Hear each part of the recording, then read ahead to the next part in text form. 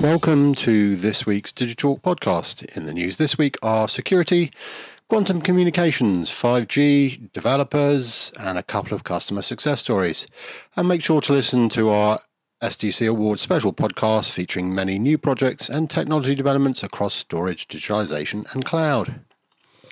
Ping Identity has released results from its 2019 consumer survey, Trust and Accountability in the Era of Breaches and Data Misuse. The results expose how today's environment, ripe with data misuse and large-scale security breaches, is impacting consumer behavior and relationships with service providers around the world.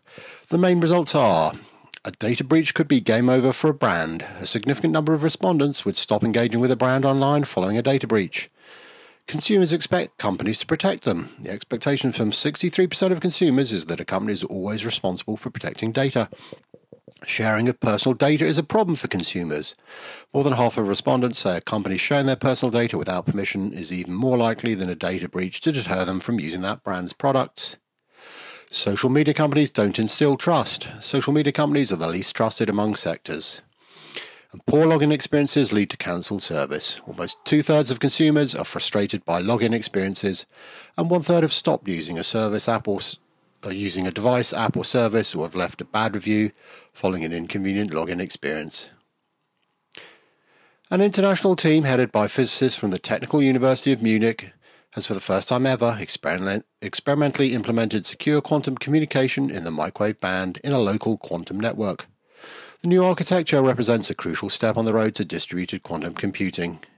As of yet, there are no universal quantum computers in the world, but for the first time, an international team led by TUM physicists Rudolf Gross, Frank Depper, and Kirill Fedorov has successfully implemented secure quantum communication in a local network via a 35-centimeter superconducting cable.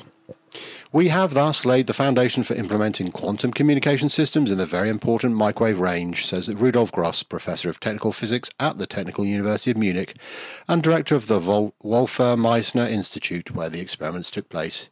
He adds, "This is a milestone. This puts the quantum internet, based on superconducting circuits and microwave communications, within arm's reach." New 5G mobile technologies are set to create an extra $1.4 trillion in gross domestic product for worldwide economies over the next decade, according to a new report by Huawei and independent research and consulting firm STL Partners. Healthcare and manufacturing are two industry sectors set to benefit the most from new technologies while helping protect the environment. The new report reveals that 5G will help healthcare professionals treat more than 850 million extra outpatients a year by 2030, grow the manufacturing sector by 4% over the next decade, and reduce global emissions by 500 million tons. The research commissioned by 5G leader Huawei challenges telco operators, government regulators, and other suppliers to press ahead with rolling out 5G networks to spur economic growth. According to a new report on behaviour and attitudes to cybersecurity among different age groups, employees over the age of 30 are more likely to adopt cybersecurity best practice than younger colleagues who have grown up around digital technology. The report, Meeting the Expectations of a New Generation, How the Under-30s Expect New Approaches to Cybersecurity, also indicates that the younger generation is more anxious about cybersecurity and their company's ability to tackle the number of security threats. Launched by the security division of NTT, the report reveals that while the over 30s demonstrate better cybersecurity behaviour in the UK, US, Nordics and Hong Kong, it is under 30s who are cybersecurity leaders in France and Brazil. The data suggests that just because millennials and Generation Z workers are born in the digital age, it does not necessarily mean they follow cybersecurity best practice. As enterprise IT and cloud environments become more complex, developers are taking enterprise development strategies into their own hands, adding levels of abstraction and decreasing complexity, according to the newest Cloud Foundry Foundation Global Perception Study. As more large enterprises report hosting their IT infrastructure in an increasingly complex multi-cloud environment, the majority are giving developers more authority to choose the tools they use to address these new demands. This shift in decision-making is leading to higher levels of abstraction that enable developers to gain greater control over the tools they use to deliver new technologies. The report also provides an indicator for the hype cycle timeline for containers.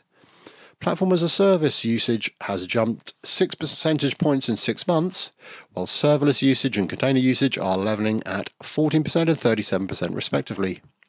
While container adoption seems to be stabilizing, it's important to note that those who are using containers are deepening their deployments. Now a couple of customer success stories. The University of Bristol has deployed Spectra Enterprise-class tape libraries for its IT infrastructure.